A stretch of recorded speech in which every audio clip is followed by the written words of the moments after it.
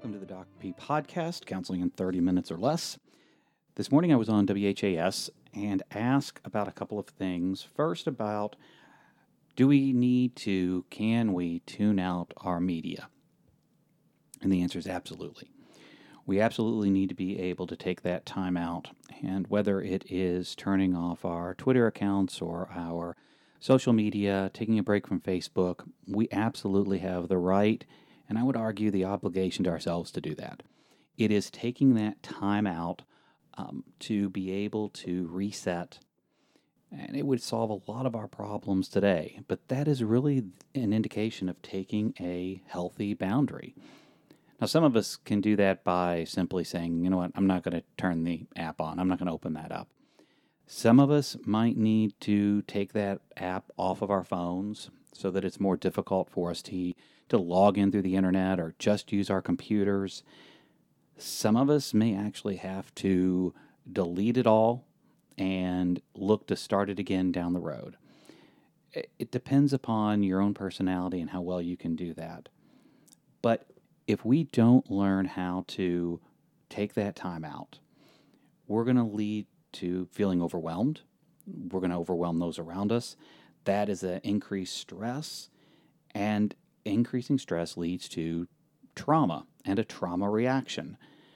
Trauma reactions, feeling stress, feeling overwhelmed, all of those lead to a stronger sense of irrationalness, a stronger pull toward having those irrational thoughts.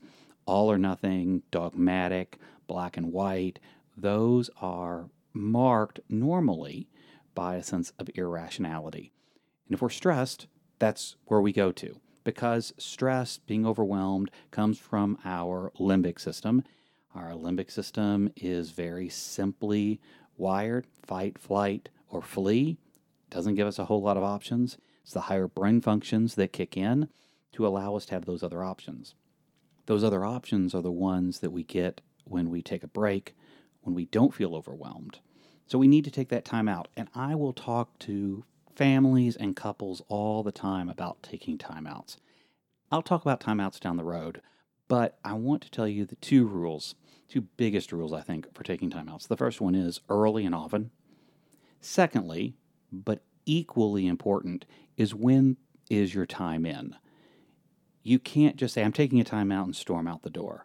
You have to be able to say, I can't talk about this right now. I need 5 minutes. Or can we talk about this later tonight? Or can we talk about this tomorrow? You need to set that time in so that your partner doesn't think you've just abandoned them. And that's what happens a lot of times. So I was taking a time out. Yes, you may have, but the person you were engaged with didn't realize that. So let me come back to how does that impact our society today? I would argue that the protests that we're seeing, and maybe even the violence that we're seeing, is indicative of society taking multiple timeouts on major issues without telling people when we're going to come back to the issue, or never successfully coming back to the issue. It could easily be that we have just walked away, taken a time out, and never come back to that issue. So we have people today that are really pushing this every night, upping the game, demanding, not letting us take that time out, because we've taken them before. We've had these types of issues happen before where society has simply let us walk away. We've walked away from it. I don't want to say anybody let us, but we've walked away from it. We've let something else take priority, and we never come back to it. That might be one of the issues that we have with the protesters today.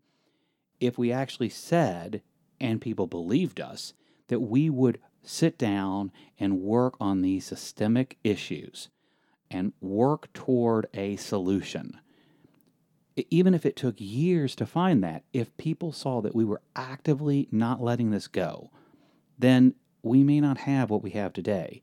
But so many times, people get loud, people get our attention. We say, yes, we've got to do this. Everybody calls a timeout, but then we don't come back to it. So I think timeouts are one of the major things that we can utilize today, as long as we all agree that there's a time in.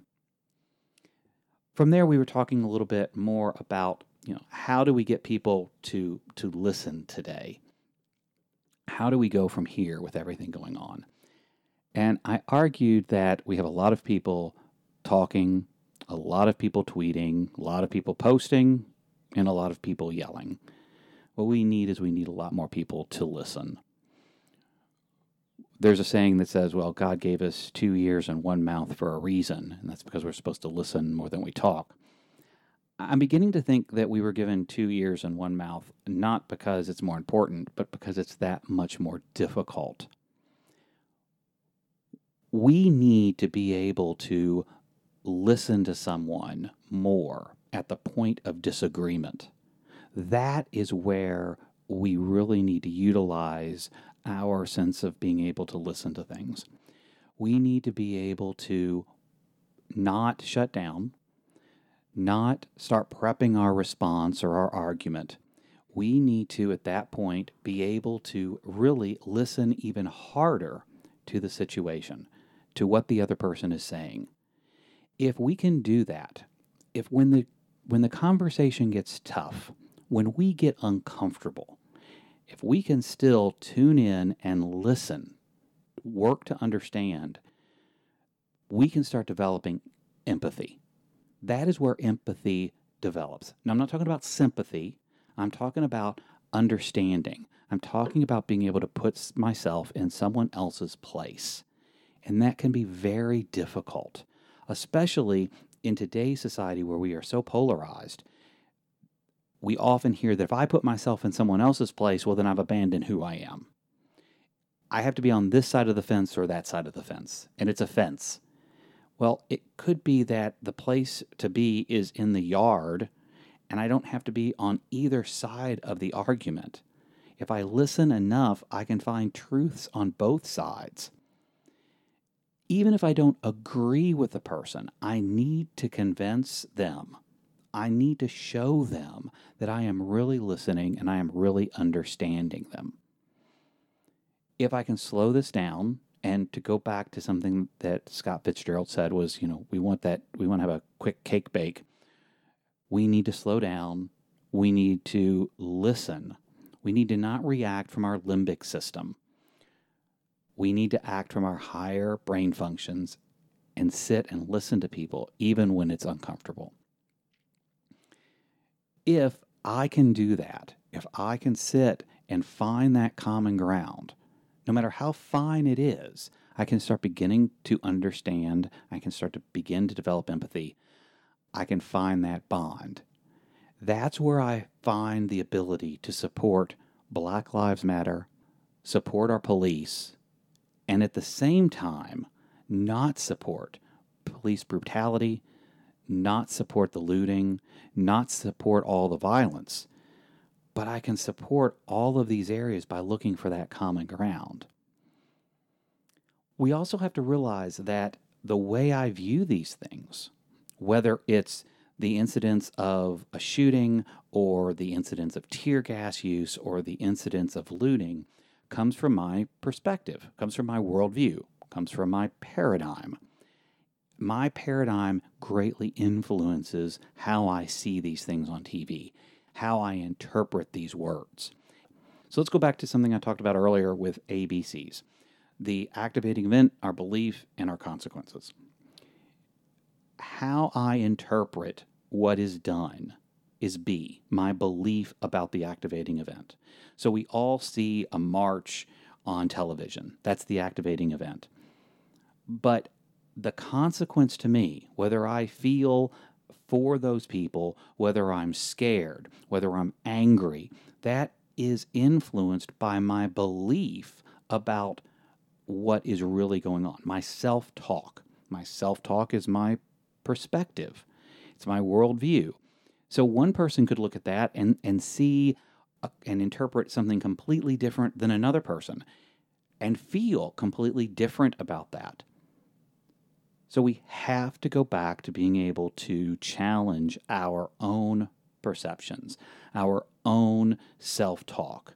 We have to be able to sit and assume, and it is an assumption, but assume that not only am I right, but maybe the other person is right as well. And let's look for the things that we agree on rather than jumping down the road of things that we don't. The fact that people have been hurt is not good. There's a starting point. Now, we can get into what is hurt. We can get into the degrees of hurt, and that can quickly take us down that polarizing road. But we have to start with listening that people have been hurt and people have been traumatized. We have to realize that witnessing these things on television, on social media, is a trauma. I go all the way back to the issue of putting in that boundary. It may be a trauma for me in the fact that I worry about, my city, I might worry about my property, and I can't sleep at night because this is a little trauma. I would have a different trauma reaction, a trigger, if I saw my friends, my family, in that being hurt. If I saw them as the reaction to this, if I saw them killed on television, die on social media, that would be another trigger. We have to realize that when someone sees a murder, a death on television, it is a trauma. Depending upon what I see, it is the level of trauma that I experience. When I first started this podcast out, I said we have to set boundaries. The reason for that is watching that at night before I go to bed bothers me. It's a certain level of trauma. If it were my family, if it were my friends that I was watching die on television, that would be a totally different level of trauma that I would be going through. And it would be much harder for me to just turn that television off, tune that social media out, because it's happening to me. Both of those are causes of me to have that fight, flight, or flee symptom. It's easier if it's not a major trauma. It also is easier if I choose to flee, just turn it off. But that's not always what happens. And if I've tried to do that before and it's failed, I may try to do something else. Thank you very much for tuning in. I hope you enjoyed the Doc P podcast, Counseling in 30 Minutes or Less. Please join us again.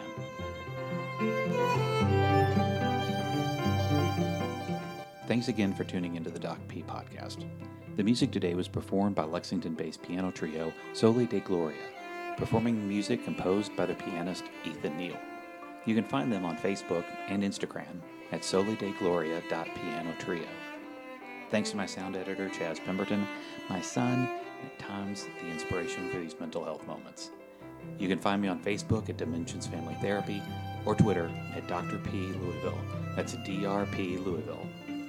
Thanks again.